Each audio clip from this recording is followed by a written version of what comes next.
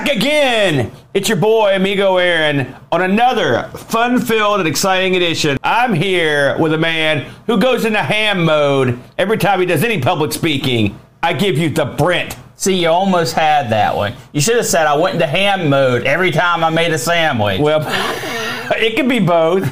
It's funny, we're talking about ham mode this week because only a week and a half ago, we spun the wheel. We made the incredible deal. And by incredible, I mean confusing and brow furrowing when we spun, bam, Amiga ham games. Man, that doesn't blend in up there at all. Ham games, Brent. Please don't point out my shortcomings to Brent.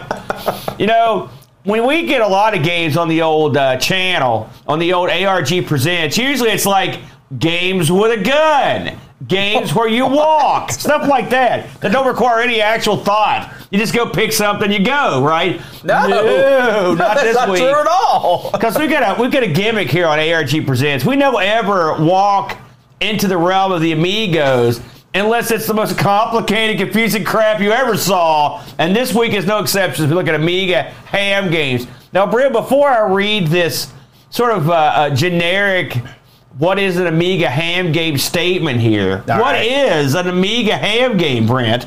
You want to try to figure it out? It's a game that's supposed to look all purty. Well, that's... I'd say they failed for the most part. Well, I'm just telling you what that was the goal. I didn't say it worked. We all know the Amiga, the fun-loving Commodore computer, came out in '85, had a good hard run, still running today. Personal favorite of mine because I'm one of the Amigos. And so... we all know what that is, but ham mode, okay, most people know what ham mode is, right? I'm going to read a little prepared statement here. Ham mode stands for hold and modify. It's a screen mode on the Amiga computer that works by either using one of 16 colors in the palette or by holding the color of the last displayed pixel and then modifying its red, green, or blue component. So what that means is you're literally holding a pixel on the screen and you're screwing with the colors, so and it does it quick enough where your human eye didn't pick it up. So what's the end result of that? The end result is that you see like tons of colors. You look like you're looking at a real cool... Hey, children. Yeah, I mean, that's right. That's exactly right. So ham mode doesn't display all the colors at the same time. That's the point of this. The colors alternate out of a palette of like 4096. It's all very difficult to understand, Brent. Oh, no, I understand it perfect. Okay, well, perfect. So, I don't know. Do you remember who suggested this particular piece? Because that is one crazy sucker. I'd love to know. You keep talking and I'll let you know. Okay, so that's fine. Hey, no problem there. So, the ham mode made the Amiga look pretty special back in the day. Because the Amiga was able to display like what would appear to be photorealistic images. Oh yeah, when it just sat there was awesome on the screen. So when someone asked, "Hey, let's do games in ham mode," I didn't know that was even a thing, and so I thought to myself, "This bears investigation." The Brent. We can thank. Yeah, who are we thanking? Andy Craig. Andy Craig. Why am I not surprised? So, hey, well done, Andy. So. I didn't know you could... okay, so are there ham mode games where the game just has like the intro picture in ham mode? Tons. Oh, yes. We're not talking about those. That's for suckers. These are ham mode games where ham is in the game in some capacity. I mean, it has an active part in the game. So these games, none of the games we chose will have anything like just the intro picture, something like that, or you died. So I looked over, I'm like, okay, what games do we have to choose from? It turns out not too many. Like 6. I'm going to go through them real quick. You got AMR Voxel, which was sort of this unreleased 3D package. Dynamic Debugger, which was a game that was never released. Genetic Species is a game for the retargetable graphics. Kang Fu, Knights of Crystallian Lynx, OLOFight, Overdrive, Pioneer Plague. Those were all real games. And the last one, Zoloslav, Hero of the Galaxy, it's a demo. Yeah. All right, so that's it, as far as I could tell. And by the way, I want to give special thanks to the folks over at the English Amiga boards, EAB boards, who went into several threads on this that I found very educational. I want to thank the people over at Hall of Light, who actually have a category specifically made for Amiga ham games, so I could check over the list. So this is the official list for the people over at the Hall of Light. I released a video about a week ago of all these games in a video, and I said, listen, if you know of any other game, let me know. And I got a lot of hits on this video, and no one knew of any other game that said anything to me. So as far as I know, this is the definitive list of ham games on the Amiga. Now, a lot of people confuse ham games on the Amiga with what's called extra half-bright mode. Okay, we're not going to get into that. At some point down the line, we'll probably touch on it. But there's a difference, okay? And so these are just ham games. So we had an incredibly limited supply of games this week because, as I mentioned, some of the games I talked about were only released in demo form or were straight up never released. That debugger, the dynamic debugger game, as far as I know, there are no active copies available anywhere. So it was a very limited on what we had to choose from. Now, absolutely, I sent you a list of these, or you came up with one. I sent you a list of these. Well, I found the same source you did. Well, so did you check out more than a couple of these to try? So you picked one and just went with it. Yes, and there's a reason for that. I actually tried to play some of these other ones. Okay, and it's a mixed bag. I will say there's a game in here. There's one game in here I want to especially mention called Overdrive. Overdrive. There are two games called Overdrive on the Amiga. This is the one made by an outfit called Infacto. Overdrive is the only game that I found on the list that plays in ham mode and in half bright mode. Ooh. So it's a double. So I didn't pick it because if we ever do a show on the half bright mode, I'm probably pick it for that. But there is one game that does both. These games all have a certain commonality. They're not the same sort of games, but the ham mode is used in similar ways, I think. With all that said, it was interesting to look into the Brent. I learned a lot this week, and of course, the Amiga community is strong. They have a lot of smart people in it. They tried to explain this to me as best they could. So hopefully I came close to getting it right. With all that said, we were tasked with picking one of two games here, Brent. Do you want to go first, or would you like me to go first? Yeah, I'll go first. Okay, let me make sure I've got you set up here to go first, and bam, Brent, take it away. I picked the Pioneer Plague. Yes. And before we get into the game proper, I want to talk a little bit about its game designer, Bill Williams. All right. Now, Bill Williams is actually seasoned, well-known in the Atari ST and Amiga communities. He had a rep. Yeah. He passed away, sadly. Quite a while ago. He was. Did you know, Aaron? He was born with cystic fibrosis. No, I did not know that. Which is actually what ended up killing him at the age of 37. That's horrible. I hate to hear that. But he really pushed the envelope on a lot of things. Necromancer was one of his games, not Neuromancer, Necromancer. Yeah. Alley Cat, a game we both enjoyed and very recently looked at. I didn't quite understand this at the time. Someone else started that game. Yeah. Started the project, pitched it, and Bill Williams came in and said, I'm going to finish this. Oh, really? And so this is the same fellow. The game. Okay, neat. Mindwalker's another one of his games. Oh, that's a real weird one, too, yeah. Pioneer Play, of course, which we're looking at today, and Knights of the Christialon, which is another ham game. Yeah. All his. He also, later down in life, he did some work with the Nintendo and the Super Nintendo, but that's when he lost faith in the gaming industry. Understandable. He actually said, screw this, I'm out of here. Wrote a couple books which were mildly successful, and then unfortunately passed at a fairly young age. But he had a very unique perspective of gaming, and he wanted to push gaming past what it was. He was really wanting to get more. He wanted games to be more than just you're shooting the bad guys or you're trying to save the princess. He was trying to push it beyond that. And for Pioneer Plague, it's no different.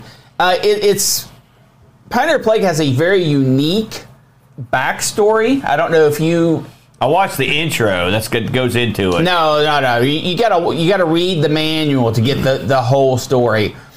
So the premise of this game is humanity done messed up. I know you're shocked. We didn't pull it together. That's the premise of every game.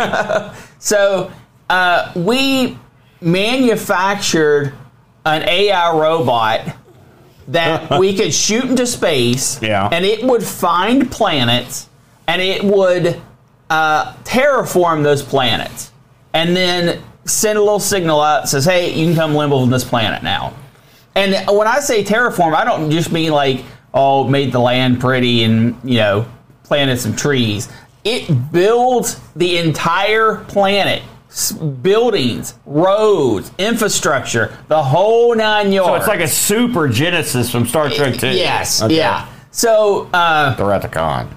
So for centuries, this AI did awesome work. It went around and made tons and tons of new planets, and humanity was like, ha, because they're expanding like crazy and reproducing like crazy. That would be convenient as heck. Well, and then the probe send out a your planet's ready signal, and when they showed up, it had terraformed the planet and everything was livable, except it had paved the entire planet. No greenery. So it was water and asphalt. So that's why in the game when you're flying around, that everything's a city, is because there was a bug in the program that made it so it stopped terraforming grass and mountains and crops and stuff like that. It's just complete cityscape. All right. The entire planet. Wow. So when the humans found the bug, they're like, oh, well, that kind of stinks. We hope there aren't any more bugs, but there were more bugs. Typical. So the next thing that it did was it would terraform a planet, tell colonists it's ready. When people showed up, it'd kill them. And then it forged missiles to shoot off and destroy other planets.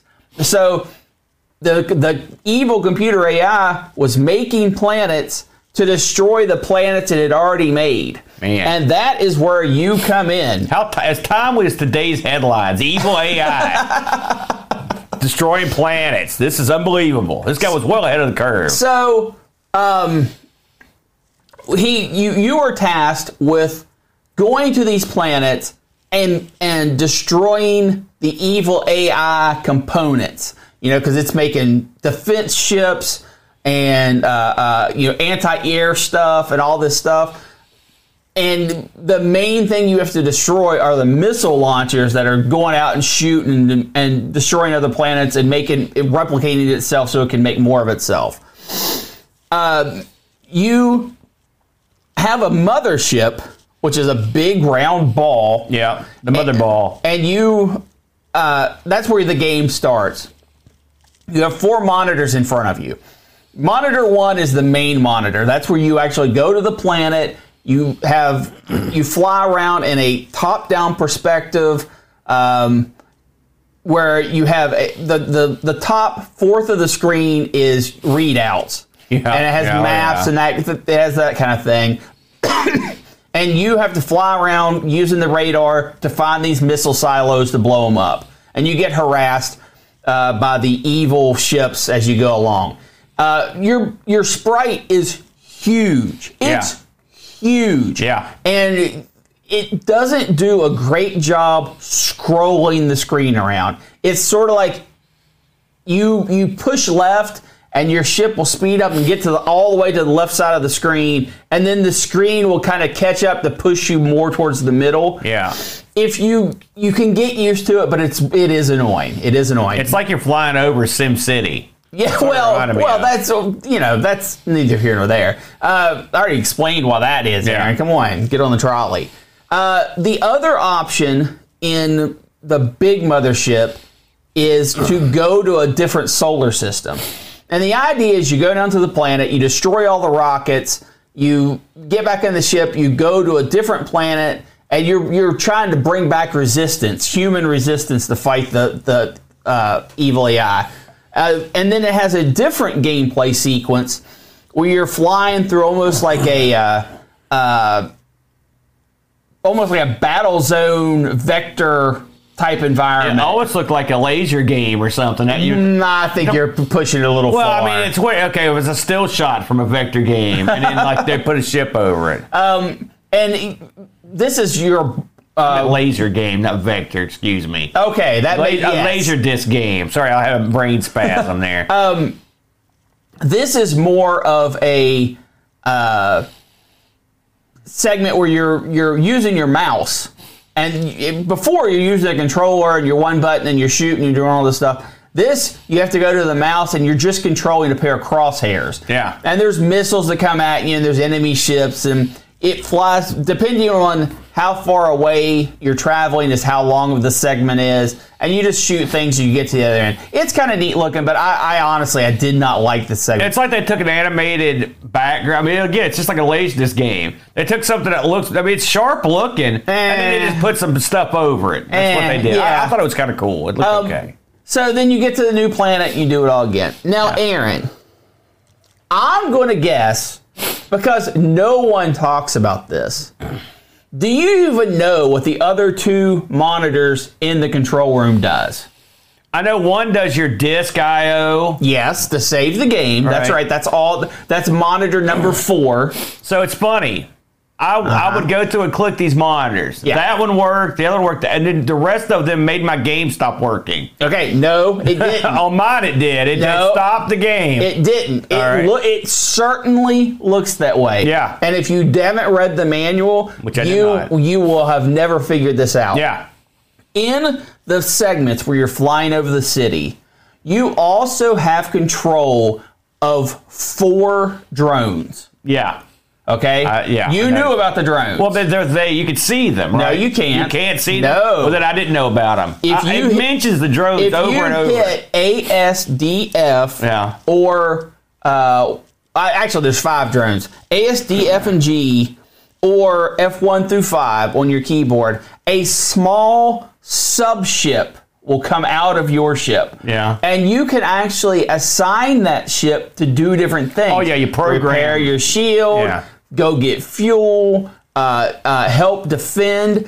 And that third monitor is setting up not only what that drone does, but the pattern it flies around your ship on. Yeah, that's what it was. So, programming the drone, that's where I couldn't get anything to happen when I got to that screen. So it is a complicated and daunting process. However, you can tell that Bill Williams loved this concept. How do I know this? Because like 8 pages of the manual, of like a 16-page manual, is talking about these drones and how awesome these drones are and how you can program the drones and how you can get the drones to come out.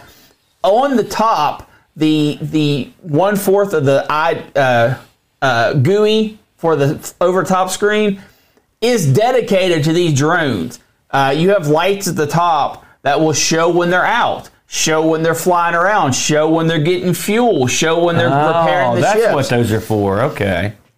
However, they are not essential to winning the game that I found. Not that I beat this game. I played this game a lot, but I did not beat this game. Yeah. I tried using them. I would call them out. They would fly around the ship, or they would just stand beside my ship. Sometimes they would absorb some damage, but I never used them to a great extent because you have to take your hand off of your joystick to get to the keyboard. But he was very proud of these drones, and to be honest, they are very cool.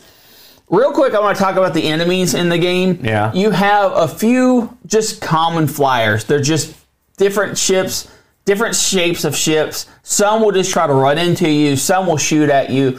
The one special ship, and he even makes a big deal about this in the manual, will actually fly onto the screen and draw a box, quick style, QIX style. All right, I got it. And all it does is just keep drawing this box over and over and over, and you can't move. You can move within the box, but if you fly into the line, you take damage, and you have to shoot it.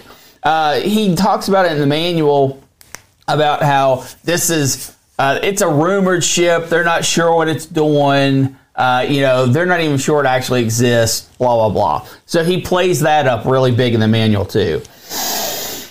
Okay, so we've talked about gameplay. Let's talk about graphics. The graphics are good. They're unique, that's for sure. They are puffy. Your ship looks like it's like a Fisher-Price ship. Well, exactly. I think everything in this game looks puffy. And the colors are... Cool. Yeah. They're real weird pastels. Yeah. Yes. And like the top part of the screen that's your UI is overly colorful. Yes. You can tell that they were just shoving colors in this thing and not thinking about it. All of this drawn by Bill Williams. Yeah. All of the gameplay, Bill Williams. It looks deep. The manual, Bill Williams. Yeah. The music, Bill Williams. This is everything done by him, and he's very proud of it. Although he is proud of the other Ham game he did, he was proud of this game because it is the first commercially available Ham game to be sold at market. Is that true? You have to kind of say, can you just have a Ham scream and be a Ham game, or do you have to have it as part of your game? I wouldn't be surprised if this is 88, this is early. Well, my game's much later than this one, for example. If you say, no, you have to have gameplay elements to be considered the first Ham game, this is it. I would say, if you don't count stuff like strip pokers and stuff, and I didn't, and neither did Hall of Light, so I would say there's a good chance this is I know when I was researching this topic, Bill's name came up a lot. Like, he was sort of the ipso facto, like, King Dog. He was the pusher. He was the pusher of this. I guess the music on this is outstanding. Yeah, I love it. It's got this weird driving, almost futuristic type feeling. It's the kind of music Boat would hate, because when that first menu comes up, the first thing you hear is. Well, no, it's not. It does. It kicks up, but it stings, right? Because it comes up and it says the Pioneer Plague, and it does it on beat. Bum. Yeah. Bum bum.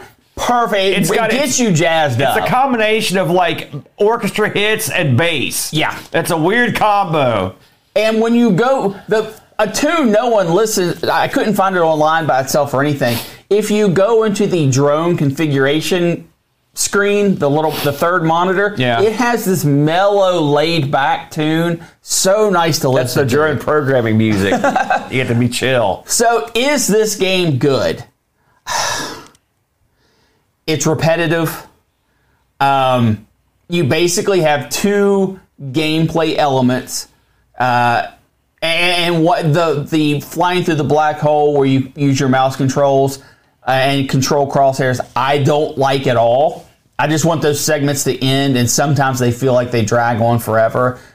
Flying over the city, at least there is some strategy there. Sometimes you have to go back to your mothership and refuel or get repairs, and your mothership just kind of wanders around. I guess no one's controlling it. It's just circling the planet occasionally. But the radar works just barely enough to get by. Not that it doesn't show where things are. It's just very, very small. Did I hate my time with this? No, but I got tired of it really fast. And I don't want to kill this game. Because a lot of people hate on this game. And it's not unjustifiable. There are elements here that I think have merit. However, I think if Bill would have got rid of the ham mode and focused more on adding more to gameplay, adding something, because you gather up all these citizens, but you don't really do anything with them. They're just, you show that you moved them from planet to planet just as a number. I wish there was one more layer here, and I think it would have been a great game. What do you think? This was a real interesting game when it came up. I had no idea what to expect on any of these games. Yeah. That's something else. Like, you're walking off the edge on these ham games. You don't know. And so this one I'd never heard of. Yeah. I never had any idea what it was. The graphics are pretty. I think you can keep the ham mode in this because Are they pretty? I think they're interesting. I think They are interesting. I think the bit where you fly over the city, your ship, I don't like the look of. No. But this could have been made into something. The game, it reminded me of that bit in Awesome where you fly the ship over the planet's surface. It was better. It was done better in Awesome than this, but it's similar. You know, you're right, the scrolling is not perfect, but I will say the mode he used, it works pretty well. I think the ship is too big. I think that's my biggest gripe, that and the scrolling. Yeah. A smaller ship, please, would have done. And I think that's got nothing to do with the ham mode. I think they just want a big, huge, detailed ship. All right, I do too. It's got cool effects that come over the ship. There's a shield, shields, and explosions. the explosions look nice. Yeah. So I don't have a problem with that. Also, having not read the docs, I didn't know the backstory makes this more interesting to me than I was. So that's kind of neat. I didn't know exactly what I was doing in any of these modes. Just sort of had to feel my way through. But I thought the Laserdisc-y, like zoom into the black hole scene, there was that had potential too. The same potential that all Laserdisc games have, where they just put an animated background up and you do something in front of it. Nah. I thought it was okay. On a home computer in '88, I think that's not bad. You've got to put yourself in the era of this. This was in '88. That would have been a pretty cool effect back in '88. It was a cool effect. I just don't think. First of all, I don't like the gameplay switching from controller to mouse to controller to mouse and using the keyboard while you're also using the controller. I don't have a problem with that. You could have whipped that on the Amiga. Yeah, I don't have a problem with that. I don't like having to switch to the mouse. I wish there was some kind of joystick. You could get away with it on the Amiga, though, is my point. You've got a mouse there at all times. There's no Amiga that doesn't have a mouse. So I don't have a problem with that. I like the varied gameplay. This is very deep painting, like I said, so you can tell the colors. One of the things about ham mode is you've got to basically pre-select the palette, and so something tells me when you do that, you can get in some funky colorings, which is what happened here. There seems to be more going on than I think is. Like, this game seems like Bill was really shooting for this real deep game, but it's shallow in gameplay, you know? Yeah. I will say, when we got to the point where I did get to the screen where you programmed the person, but didn't know what I was doing. I couldn't figure out how to make anything happen. Like, I thought the game, and I couldn't get out of it either, so there's that. So that probably could be something done with it. But this reminds me of, this reminds me of something you'd see on early, or like just as the awkward adolescence of DOS gaming. So this reminds me of. Like, the period that produced One Must Ball and Epic Pinball, where people were taking chances in DOS and trying different screen modes. That's what this sort of reminds me of. Even the colorization of it reminds me of that. Which is interesting, that it came out so early in the Amiga. Is this a game you're going to go back to over and over? No, I don't think so. But it's certainly worth a look. Yes. And this is it's the same. We talked about Edgar Vigdahl, the guy that did Deluxe Galaga, Deluxe Pac-Man, right? Mm-hmm. And that's something else this reminds me of. I mean, these aren't in the league of those games. Let's not get crazy. Not. But this is one man who said, hey, I'm going to do it my way. Here's what I want, and he laid it down. And that's what I love about the old PC Amiga era, where you had a one-man crew who could sit down and do this stuff. There are other examples, more in the PD realm. I mean, this is a published game. Yeah, so $30 on release. So someone believed in the concept. I don't know how well this game would have done.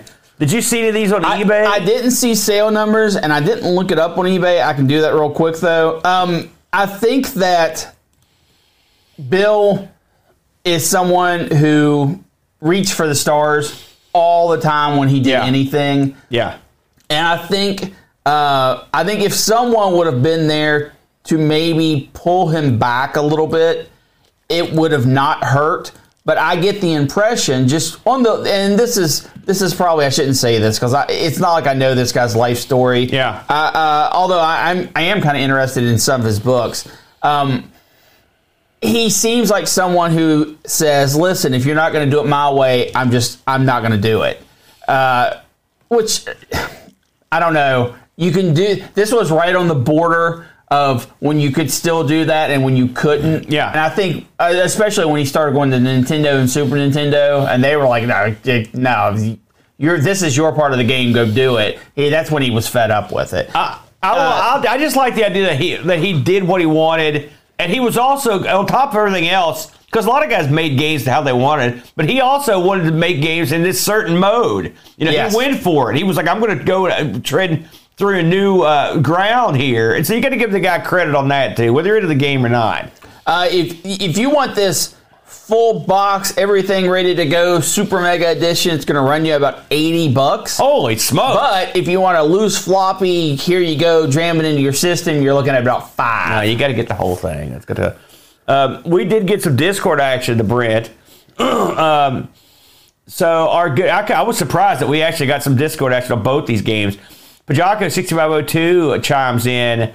So I didn't quite get on with this one. It has some interesting concepts, but having to switch between joystick and mouse from menu to game was annoying for sofa play. The top-down shooting parts are quite cool, but I found having such a large ship made it difficult to fly around and shoot the moving enemies without taking a pounding yourself. It kind of reminds me of Virus, which me and Bo just looked at, but it's in 2D. The first-person sub-ether shooting levels were insane, and I felt like I was being activated by Psy-Score or something. Agent 174 reporting for duty. Where was I? Oh, yeah, the music is what I can only be described as experimental mod jazz. I agree with that. And had the game not been 30 plus years old, I would have thought this was early AI-generated music. Overall, though, there wasn't really anything I hadn't seen before, and so it failed to grab me for more than an evening. 5 out of 10. We also got to chime in from our good pal Z9K9. Yes. He popped in and said, with its grimy cityscapes and a musical score of cyberpunk noodles, this was a very 80s vision of the future gone wrong.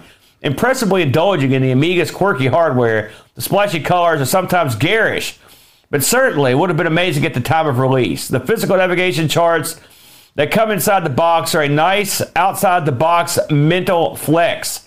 The gameplay consists of a frenzy of multitasking that develops by getting faster and faster till it borders upon the unfair.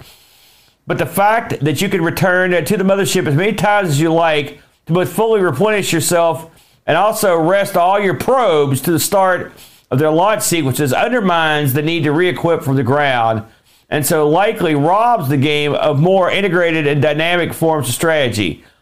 This typically ambitious game from Bill Williams doesn't gel as strongly as his masterworks, but it's still different enough from everything else to be worth trying. 6 out of 10. We didn't mention that, but you can hit escape basically and redock. Well, yeah, when you're in your ship, you can go back to the control room of your ship, Yeah. and then when you come back to the planet, everything, all your ship fuel and shield and stuff is replenished. I thought those were reasonable assessments of the game from the boys. Absolutely. there. So you're saying this is going to cost you to get one when you bought it. I would be interested. I don't know if you've got this in front of you. I hate to be mentioned it, but did this get any reviews in '88? I mean, how did this review? It did tons. This was heavily featured in Amiga magazines at the time. All of them gave it high 70s, low 80s. Yeah. Even some Atari magazines, I guess this was about the time when they knew the transition was happening, so they were reviewing Amiga stuff too. Yeah. Even those gave it decent scores. However, non-branded folks that are just like game magazines or whatnot crushed it. Did this get a Hated review on it. anything else aside from the Amiga? Did this get an ST? No. Okay. This only came out on Amiga. The general public gaming magazines, low 30s, which I don't think it deserves that. Yeah. I think 70s and 80s is probably a little high praise, and 30s is a little low, but it got tons of reviews in magazines. It was an interesting title, Brent. I think you picked up one of the stronger efforts, because we both could have picked Lynx, which is probably certainly the most mainstream of the ham mode games. Especially since you said, I'm picking Lynx. I almost picked it, but then I saw something that demanded my attention, Brent. I'm going to go ahead and just jump right into mine. So, y'all know me. I love me a good old school fighting game. everything from One Must Fall all the way up to Tekken 27 and Street Fighter 30. I'm down with the clown when it comes to a fighting game. So you can imagine how delighted I was and surprised when amongst the ham mode games, I saw one that was labeled as a fighting game. And so I said, screw you, Lynx. I'm not losing the opportunity because when we're going to be back down this road again, I'm going to try this sucker. And so the game I ended up selecting was, bam, it's OLOFight. OLOFight. That's OLOFight. Okay? What's it mean? So OLOFight listed amongst it. This is definitely, there's no doubt that this game is a ham game. This one released in 1998. A commercial release in 98, the Brent. 10 years. Yeah. This is a decade on from the game we just talked about. And this is this was published and developed by the Real Hologram. This is a one to two player joint. Coded, and as far as I can tell, these guys never did anything else to the Amiga. Coder was Fabrizio Stolduto and Rudy Charito. And the graphics and music were done by Gaetano Russo. So I think these guys weren't from Hurricane. They weren't from around here. Yeah. And this is also, by the way, listen, anyone can do a ham game. That's for suckers. This is a ham game that requires AGA, brother. And I wanted to get into the specs. The minimum specs on this game, okay, this is the minimum. AGA chipset.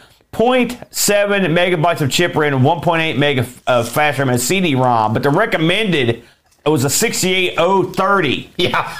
All right? Yeah. And it just says extra RAM. They're not lying. Get it. So, what is OLOFight? Well, OLOFight, as I mentioned, is a fighting game. Well, no, it is. Well, I mean, that was what they were shooting for anyway. And in this fighting game, you pick one of 8 fighters to go to battle. Now, you know a game is gold when it's got a solid gold opening. And OLOFight, listen, they show you right away the technology level of OLOFight as the game comes up, because as the credits roll, and this one, Bo would hate the music. It is straight up club music. Yeah. But there's also some nice little piano pieces and stuff. So there's different music in this.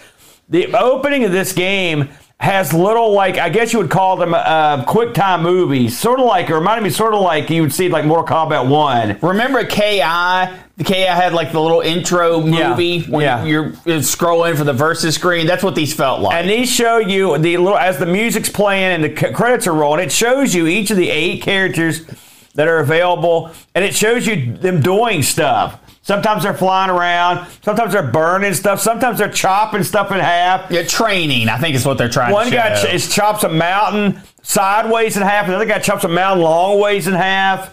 They're just whooping that butt. They're throwing boulders, you know. But it's all like rendered graphics. Yes. Okay.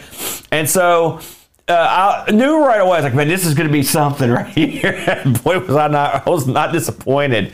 Now, when you start the game, you actually get a robust, what I would call a robust screen of options. Yeah, yeah. There's tons of you've got options. Yeah. Well, I mean, why did you use air quotes when you said that? So let's talk about the options you get. You've got story mode, survival mode, time attack mode, single battle, a versus battle, and then you go down to options, save, that sort of thing. You also get the credits of the game, and you can also have your fight records. And then when you go into the options screen proper, you can go in there and set your difficulty. You can also set the resolution of the graphics, and you can also set whether you want the music to be in the background or not. Pretty basic stuff. As far as I can tell for the other modes, story mode and survival mode. Story mode, I think was the same without the wall of text that starts. Yes. Story mode. Story mode has a, like, I'm not going to read story mode to everybody, but just like there were 8 planets, they're all descended from humans, something's going wrong, but instead of banding together, they're going to fight each other to declare a champion, and then go after the main guy who's trying to kill everybody. All right, so that's makes sense. That's the well, you know how it goes. You know how that goes, and so. You get to pick from one of these 8 fighters. Now, correct me if I'm wrong, Aaron. Yeah. The 8 people themselves don't have beefs with each other, but they're fighting to see who's the strongest to go after the big baddie, right? Well, everyone's got beefs. You know how that goes. Okay. These are humans. So according to the wall of text, everyone shouldn't fight because they're all descended from humans, and there's something getting ready to wipe us out, but they're going to fight anyway. Listen, if you didn't have fighting, there'd be no game. You just go and fight the end boss. So I clipped out. This is a game, of course, you can tell by the names, produced in Italy. Newsflash. And so this is a game that I clipped off the back of the box features because this is important. Because listen, when we get to the fighting game part of this, that's going to be quick. All right. So there are 8 basic fighters plus 10 or 2 hidden fighters. I've seen 9 of the fighters. There's one guy I haven't seen. This thing brags that it has 400 animation frames each for the fighters. I dispute that, frankly. 25 frame per second animations, 10 special moves for each fighter. I also dispute that. There's 4. There are power-ups, and here's the thing. This is my favorite line from the back of the box. Realistic collision detection. The more precise your moves are, the more harm they will cause.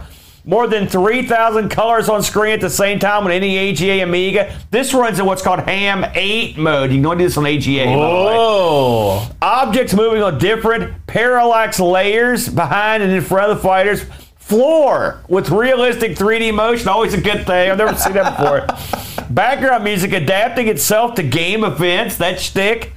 100% rendered graphics, animated backgrounds, shadowing effects, multilingual support, mini story modes. So and some of that they got. I will say that. So when the game starts up, you pick your fighter. The fighters, you just get a wall of weird-looking fighters. Some look like bats. Some look like ice creatures. Some look like fire creatures. Some look like rock creatures. Some guys just look like big hulking freaks. Yeah. You know. And you pick your guy, and then it goes to a screen, and a la Panza Kickboxing, you get to set up where your special moves go. Now, this seems dumb, okay, and it is, but what you're doing is this is the way this game handles special moves. Let's get into this, okay? All right. I played this on a joystick with two buttons, okay? You can play that's because CD32 had multiple buttons, okay? Right, but the second button's not used. It doesn't do anything. So okay. I just wanted to make sure I didn't miss something. No, you didn't miss nothing. So the way this game works, it actually reminds me of when we played Primal Rage. We have certain insight into this fighting system. Because we talked about how you're going to play Primal Rage. Well, Primal Rage had a cool setup for the specials that involved holding a button a certain way and hitting the joystick, and that would activate all the different specials in the different cardinal directions. Smart move. This does a similar thing. You hold the button down on your joystick, and at the top of the screen, it'll have the time left in the fight, the energy for both fighters, and then you see 4 numbers on each side that are written in like a cross, okay? This tells you how many special moves you have left at that direction. Okay? When you start out, you have 1 in every direction. Okay? So, when you're fighting, let's say you're fighting some lizard guy. Okay? If you go forward and punch, just tap your button, you'll punch or kick, whatever move the guy does. If you hold the button down, a button will appear at the top of the screen to tell you, okay, to show you you've got it down. Yeah. Then you hit the direction you want where that special move's at, and it will go. It'll work. It will trigger. It's not the worst idea. It will actually hear me out. Oh no, it's fine because that means every character out of the gate has 4 special moves they can use. Okay. Yep. And so by default, that works. That's not a bad system. Each of these fighters they have their own set of, I would call them moves, attacks. Let's go with that. Some are just punches and kicks. Sometimes they use their tail, stuff like that. And then your special moves. So the screen that you start up with, which we were talking about, where it shows your character, it shows his power, and it shows 4 directions and different pictures. So you have 4 different moves. But if you only want one move if you want one move in every direction, it's the same move. You can do it. You can get rid of the other 3. Yeah. You could also if you've gotten to the point where you've got multiple moves on a button, you can set it up to where okay, my fire attack, I've got 2 of those. I'm going to put those up here. So you can set up the attacks on your joystick. Yeah, you customize your character. I'm going to give them credit on that. That's not bad. Okay. And you can earn, now allegedly, because I never did this, but you can earn more slots for your special attacks. I never did that. Yeah. One for everything. Now you'll notice that your enemies have way more. Yeah, when you'll notice that your computer opponents could have like 6, 9, up to 9, and they'll have them. Yeah. And when you fight, by the way, the difficulty in this ranges from easy all the way up to super. Okay, and I'm going to explain what the difference is there too. I did my homework on this, if you can believe it. I played a lot of OLOFight this week. So let's get to the actual combat. So this combat takes place in front of what I would describe as gorgeous, intricate, striking backgrounds with a scrolling floor. They weren't lying. That have absolutely nothing to do with the fighters in front. Hey, listen, I'm getting to it. The floor scrolls in like a parallaxy. There's multiple layers in the background, and the backgrounds are often very beautiful. Yeah. With space scenes or mountain ranges. Yep. Big UFOs fly overhead. Yep. If you looked at this game, both our games have something in common. When you looked at a still photo in the back of the box, you would see. You thought there would be a lot of potential. You would be stunned at how awesome these look. I would say this has the best looking backgrounds of any game I've seen.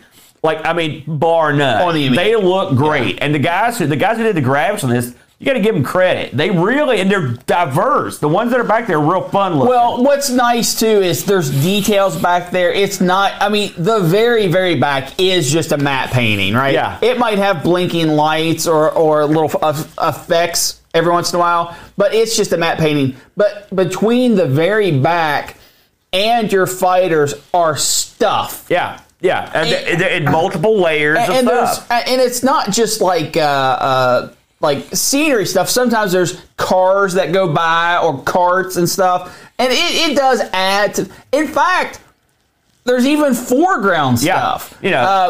All the way... If it was just the background all the way up to the fighting layer, and then we just removed the fighting layer and had the foreground...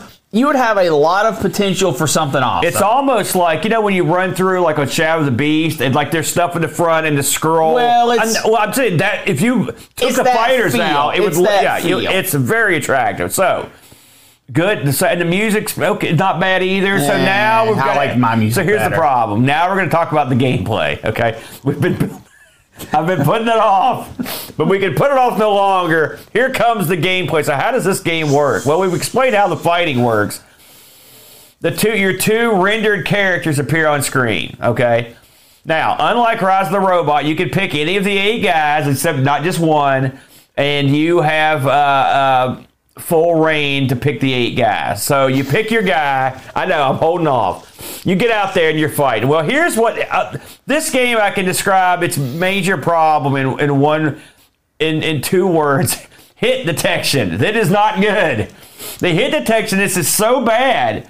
I put this on novice, and I went all the way up to super just to see what the differences were. What I like to do when I play is I've got a system. Okay, right. And by the way, as far as I can tell, the difference between novice and super is the health bar of your opponent. Ooh. It goes from this pretty much tiny to the same size as yours, all the way up to like it would take you like an hour to beat him. I'm serious. I'm dead serious. Just about hitting him, okay? So what I like to do when I play is I use all my special moves right away, okay? Let's talk about the special moves. Won't need those later. Like, the guys have their own special moves. Sometimes they strike a pose and fire shoots out of them. Sometimes there's a electronic shield. Some of them have pretty good effects. Sometimes they ice guys. Sometimes one guy does like a knee lift and like a bunch of lightning comes out of them, but they're not what I would call typical fighting game maneuvers. You're not going to see, even Marvel versus Capcom these would look goofy. These are, they're goofy looking. Well, they are. Yeah. But they have to limit how many times you can do them because they're so over the top. They're crazy powerful. You can't dodge them as far as I can tell. I've never seen one dodge any of them, including me. And so once you I would use all my special powers, get those out of the way. Then I would stand at the back of the screen because you can literally move your guy so far back in the screen that He's not even on it. Yes. And then you just hold the button down and just keep tapping forward. And you're like, most guys do like a little jab or something. You can see me jabbing. You can hit that when they're completely off the other side of the screen, over and over in their face. And just, that's the game. I went through the entire game on easy all the way to the, there's a guy called Plague X, I think is his name. He's a skeletal guy, okay? He's one of the end boss guys. He cleaned my clock. Like, that crap didn't work on him, which made me wonder, why would you not make this not work on anyone? But it worked on everyone else. You could hit guys from completely across the screen with nothing but air between you. And I don't mean like I'm throwing fireballs. I mean, like, if Brent went over to the other side of the arcade, I was going like this, and he was going like, that's what would happen. It would be great for me, too. Well, I didn't try that, so I don't know if that works. But I think there's an even larger flaw in the fight. Oh, we're not done. Oh, okay. I'm sorry. But I'm just saying, you can win every fight and be nowhere near the other guy. Yeah. Okay, except for the main guy. There's that. Secondly, I like, sometimes when I play a game, I like to hold back and shoot fireballs. You know how I do it. But sometimes I like to run in like a death charge. You know how I do that too? This game, you never want to go in with a death charge. There's a reason why. Because when you get near the guy, you can't hit each other. They're just basically pushing their fists and legs, go through the backside of the other one. And then there's the hilarious turning of the guy, where they have to slowly turn around to face their opponent. When they do this, it looks dumb and it's slow and it takes forever. And one would wonder why they did it this way. I'm assuming to graphically please you. Yes. Because there is an animation where your guy turns completely around. I guess it's graphically pleasing. If the whole time you weren't going, trying to get it to stop doing that. It's not quite as bad as you're making it out, but it's exactly that. It's exactly that. I mean, all right, keep going, because you still haven't hit the thing that I hate the most. Let's hear what did you hate the most? I mean, those are the two worst things. What do you got? Every punch you land, every kick you land, special move, knocks the player back, knocks your opponent back basically to the other side of the screen. Yeah. You cannot, there is no close quarter fisticuffs, because everything you do bounces him back to the edge of the screen. Yeah. It's so annoying. You can never get in there and throw a combo. Those are right out. But it was so frustrating, because it felt like I would hit a guy and they would go flying across the screen, and then you go up to him, and then he hits you, and then you go flying across the screen. Yeah. It was the slowest paced combat I've ever experienced. Yeah. It was painfully slow. And there's a lot of the combat where you're mostly off the screen or your opponent's off the screen. And the specials in this, well, I mean, they had to limit it, like I said earlier, because they are so over the top powerful. I mean, there are moves where you just encase yourself in fire and fly up like a phoenix. Yeah. And the other guy takes it no matter what. they get it. And they just get hit. The animation on it is really bad. There's not enough frames. Oh, what did you hear what I said in the docs? There's 400 frames of animation. What are you looking at? There are definitely not. We haven't seen all of them. We're looking for them. Do I think this is the worst fighter I've ever played? Yes. No. What's worse than this? Rise of Robots is worse. It's smoother playing. I played that this week because these games are often compared. They are comparable. You get to pick more guys. The special moves feel special. Everything in this game, though, is worse than everything. In terms of the gameplay, everything is worse than Rise of Robots. The hit detection is definitely worse. The fact that we're making this comparison should tell you all you need to know. Yeah, it's not good for this game. When you look at Rise of Robots, you're like, well, there's some positive aspects to it. You know, the music in this is better. The backgrounds are thousands of times better. Yeah. Also, in Rise of Robots, you have to wait for all those animations. You don't have to do that in this. But this stinks. I mean, it stinks big time. And the funny thing is, I was reading about this. It says throws.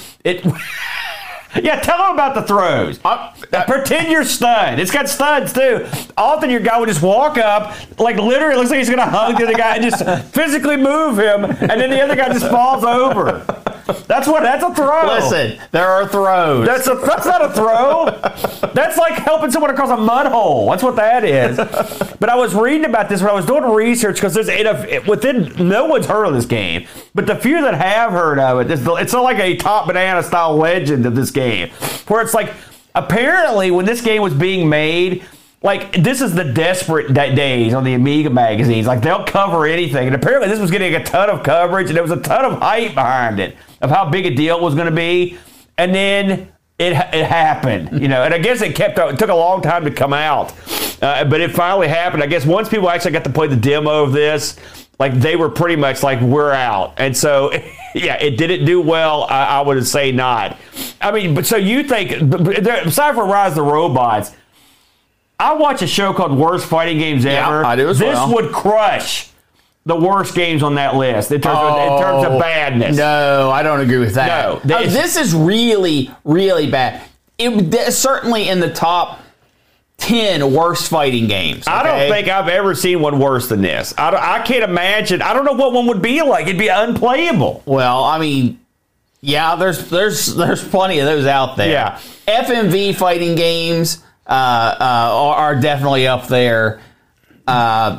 It's bad. This also appeared in a demo. I'm trying to find the magazine. I've got it here. It's written here somewhere. This did demo on a magazine cover. I bet that was into that when that thing came in. But the sad thing is, if you take the actual, you would think the individual guys, they don't look great. Okay, no, but they are different. They are. Some of the attacks are real wacky. That's just your basic attacks. And then the special attacks are double wacky. Someone asked, yes, this is far, far worse. This makes Kasumi Ninja look like Mortal Kombat 2. I mean, this is way worse than Kasumi Ninja. Like I said, I've played a lot of fighting games. I can't think of a worse one. Believe it or not, Brent, we did get some reviews on this. We got a review. I was wondering if anybody would try it, and our good buddy Pajaka gave it a whirl. Now get this. I read this ahead of time, and I want to read it again for you. Okay? Pajaka writes, so at first glance, this looks like someone saw what a terrible job Rise of the Robots did and thought, hold my beer. However, okay, listen closely. All right. However, when you get into this game, it's actually quite fun for an Amiga fighter. And while it comes off as a bit clunky, it seems to be enough there to keep you interested. It's nice and colorful with some interesting backdrops. The sound effects are good. And some of the music really doesn't fit. The characters are not too memorable. It's not going to set the world on fire. But it's interesting enough game to sink a couple hours into. And you can play this, and it's better than Rise of the Robots. I would score this higher if it was PD. But if I paid a chunk of cash for this, I might expect more. 6.5 out of 10. Now listen, Pajako. You are out of your mind. It is good to know that the five who produced this, Aaron. This was OLOFight. The real Hologram. It's good to see that the real Hologram are still sending out checks for reviews. Yeah, that's all I gotta say. Yeah, you ain't kidding. I mean, I can't even. I was baffled. Lemon scored this a big 4.33. Means this could appear on the Dirt Worst sometime in the future when I finally crank that show up. There was only one actual review. Amiga Reviews gave this a 34%. I think a 3. I think a 3 is certainly worth it. I could not find anything about this on eBay. But, I mean, apparently it was released. Oh, the demo appeared on the cover of Amiga format, CD cover. That shows you how far into the Amiga realm this was. June of 1998, issue 111. Oh, 111. So, yes, I will say, as dumb and as bad and as horrible as this game is, and this is the Dirt Worst fighting game. Yeah. Okay? And we've played some bad fighting games on the Amiga. Yeah. But this one, if you've got a spare moment, load her up. You will not forget your. You may not want to remember, but you won't forget your experience. Now, before we move on, Brett, I want to ask you. Yes. As we close up on Amiga ham games, and we're never coming this way again. This is it.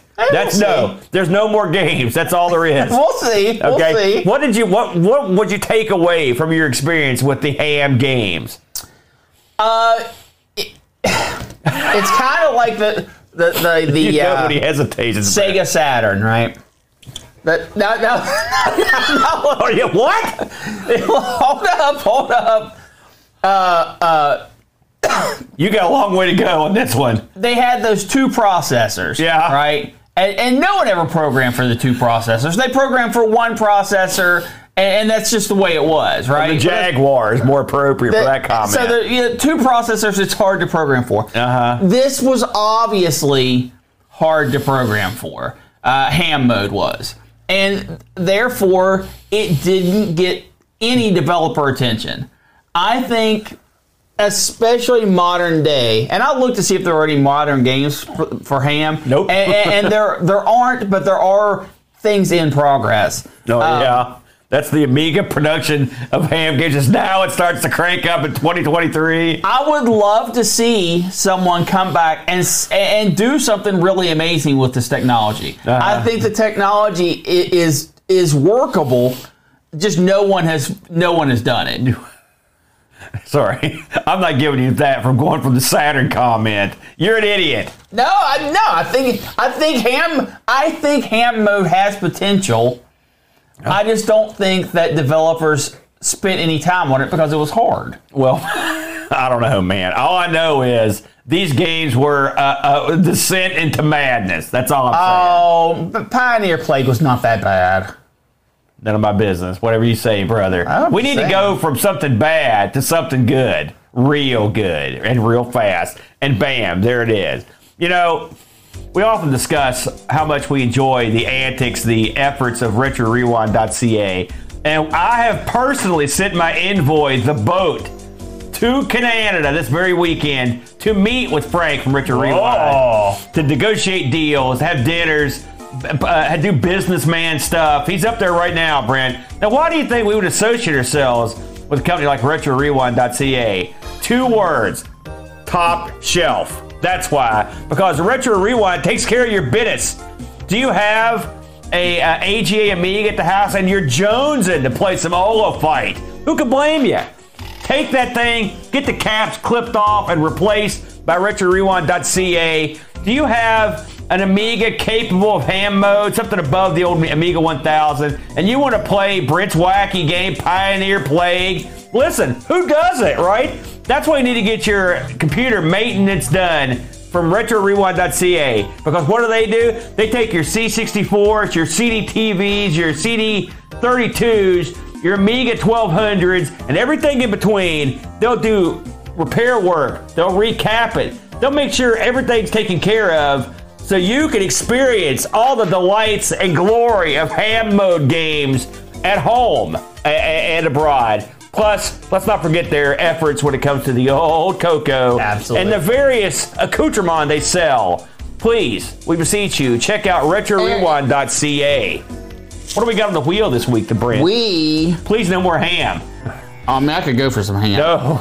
We added in the Retro Rewind spot the old Xbox. I've been toying around with the Xbox quite a bit here recently, so I think that's dandy. The new piece, as you try to remember, is the Philips VG5000. I don't know what that is.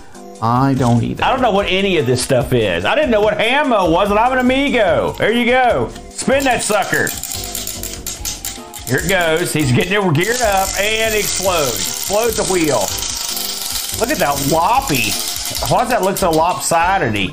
Look at that. Holy moly, it's Retro Rewind time with a little bit of original Xbox. We're going to be playing games featured on the original Xbox. We've been down this road before, and Boat panned both the episodes involving the Xbox. So Boat, once again, is disappointed. Sorry, Boat. Because we're going to do it. I like Xbox. And we like Xbox. And so it's nice. I love the original Xbox. And I've been playing with mine quite a bit. Bo loves it so much that he gave me the old one that I fixed up for him. So it works out great. Do we want to set any ground rules or just anything goes on the original Xbox? Let's say that you have to pick some. Well, first of all, it has to be exclusive to the Xbox. Exclusive to the Xbox. Okay. And it has to be something within the first year of the release or the last year of release. Oh, man. Those are, okay, we'll do our best to cover that. That's tough. That's tough, Brent. Listen here. I want to say, first of all, if you're watching us live, happy Easter, everybody, and thanks for joining us. Do we have anything you want to talk about before I get into our usual shtick here at the end of the show? The Brent, anything happening in the world of the Brent? Not that I want to bring up on the show. Fair enough. So, two things I want to discuss, the Brent. The number one thing is, of course, let's talk about a little thing called Boat Fest. Boat Fest happening June 23rd through 25th. Get your tickets now. Available. There's still some left, although, again, we always say this, they're going quick, but they really are. There are not going to be too many left after this. Well, here's the thing. If you're listening to the show and you don't live in the area, now is absolutely the time to get your tickets because we're going to start advertising local. And when that happens, we only have X amount of tickets to sell. I think I'm going to push off the giving John the signs for a week, just so people who hear the show can maybe get in on it. But this is it. Literally, once we put up the local advertisements for the show, there's a chance that they're just gone. So we want outside influences, to come in and people we don't get to see all the time. So please, if you're at all interested, get them now. Here's the thing, and I'm not going to go to big spiel here. People know the score. They've heard us talk about this. I'm going to go to this thing with a bunch of my computers, and everyone's bringing all kinds of crazy, exotic crap. All right? And so we're going to play a crap load of weird games. OLOFight will be played, for example. All right? So if you just like coming and seeing systems you've never seen before and played, they're going to be there. People, do you want to meet people that you've heard about but never seen before? We've got people coming from the UK, people come from Australia, plenty of Canadians, people come from all over the States. Are going to descend on our little town, and it's going to be a lot of fun to do that. But I'm just looking forward to going there and playing some games and having some fun. We'll do some shows. There'll be an auction, stuff like that. The stuff you'd expect at a little con. But if you don't give a crap about any of that, you just want to come and hang out. And I hate when I see a sucker at one of these things where they walk in, they don't know anybody. They're like, "What am I doing here?" They don't do anything. This ain't going to be that. If you're a guy who's like, "I don't know, maybe no one knows me or whatever." Listen, everyone gets to play. It's all fun, all embracing good time. So if you're like the shy type or you're worried that you're not going to know, that's not going to happen. And you're going to leave this thing knowing a lot more people than when you got there, that's for sure. One other thing I want to touch on, in a couple weeks, as the crow flies from here in this episode, me and Boat will be heading to Coco Fest near Chicago, Illinois. For a 2-day event there, celebrating the TRS-80 color computer that me and you grew up with. Absolutely. That should be a lot of fun as well. So if you're going to Coco Fest, because me and Boat don't know like tons of people in the we know some people in the Coco community. We don't know hordes of them. We've never been to this thing before. Come over and say hi, or say you suck. Say something. Come over and high five us. Come over and give us the business. We don't like if you love OLOFight, don't take that from me. Come over and tell me what I did wrong. We'd love to hear that. There you go. Brent, what do you got left to say? Real quick, I want to run down our patrons. In theory, I should have the actual ending scene up. Not next week, the week after that. But I want to definitely call out our patrons because they help keep us going. Rollo, Mr. B, Terry Howard, Frodo NL, Laurent Garut, go ahead and complain. Kevin Bean, Mitsuyama, Oram, Olaf Hope, David Terrence, Graham W. Vetke, Andy Jones, Jason Warrens, Jerry D, Dave Velociraptor, Sundown, Templar Mar, Chris Munch, Petzel, Rob Flack O'Hara, Texas Foosballer, Chris Folds, Richard Smith, Pacheco 6502, Andy Craig, Z9K9, John Dykeman, Bernard Lucas, Steve Rasmussen, Retroalgy, Anthony Jarvis, and our Spirit of the Wheel, Mr. John Boat of course. The Spirit of the Wheel contacted me, even though he's on his special trip to Canada, and he said, "When is my special Spirit of the Wheel episode coming out?" When did we say we're going to do that? It is going to be this month. Probably not this week, but next week. Very good. Spirit of the Wheel episode. Yeah. I can't remember what was it on, Domino's or something like that? Well, you're not supposed to tell people. Oh, sorry. So, well done. It won't be on Domino's, that's for sure. We're out of here, everybody. Say goodnight to the happy people, the Brit. Oh, what do I have to work with? Good night, everybody. Happy Easter.